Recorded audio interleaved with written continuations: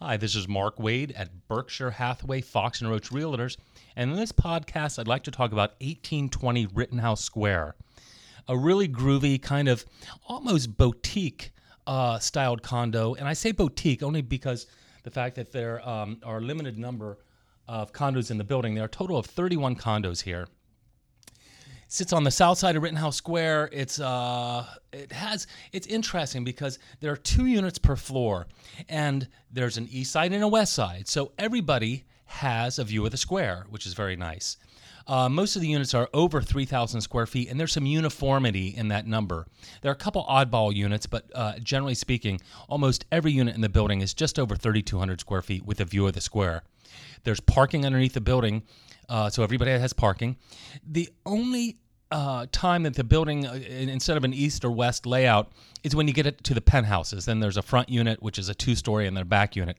That front story penthouse is one I've never been in, but I would die. I would just die to go into that unit. It's really kind of neat. If you stand out on the square and look up, you can see. Very unique. Okay, so it's a pet-friendly building. High walk score, of course, an elevator building. Every unit has a washer and dryer.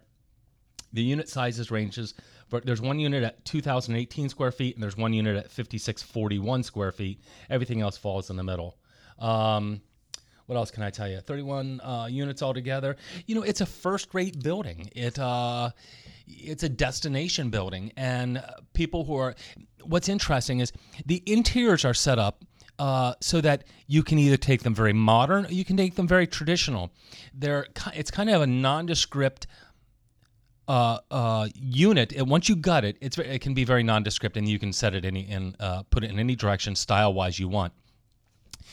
Of all the buildings on Rittenhouse Square, this is probably the building that has the least amount of opportunities to buy into.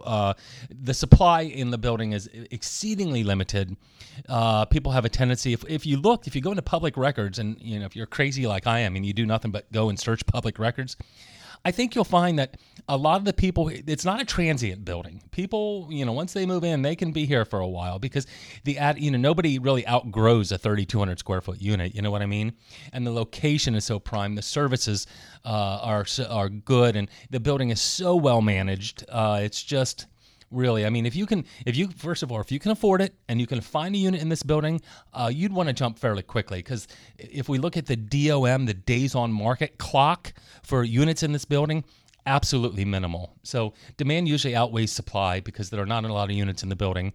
Everybody's got a view of the square, really good light, floor-to-ceiling windows throughout your living room, and a nice building. If I hit the lottery, believe me, I'm moving to 1820. So there you go. This is Mark Wade, CenterCityCondos.com at Berkshire Hathaway Fox & Roach Realtors.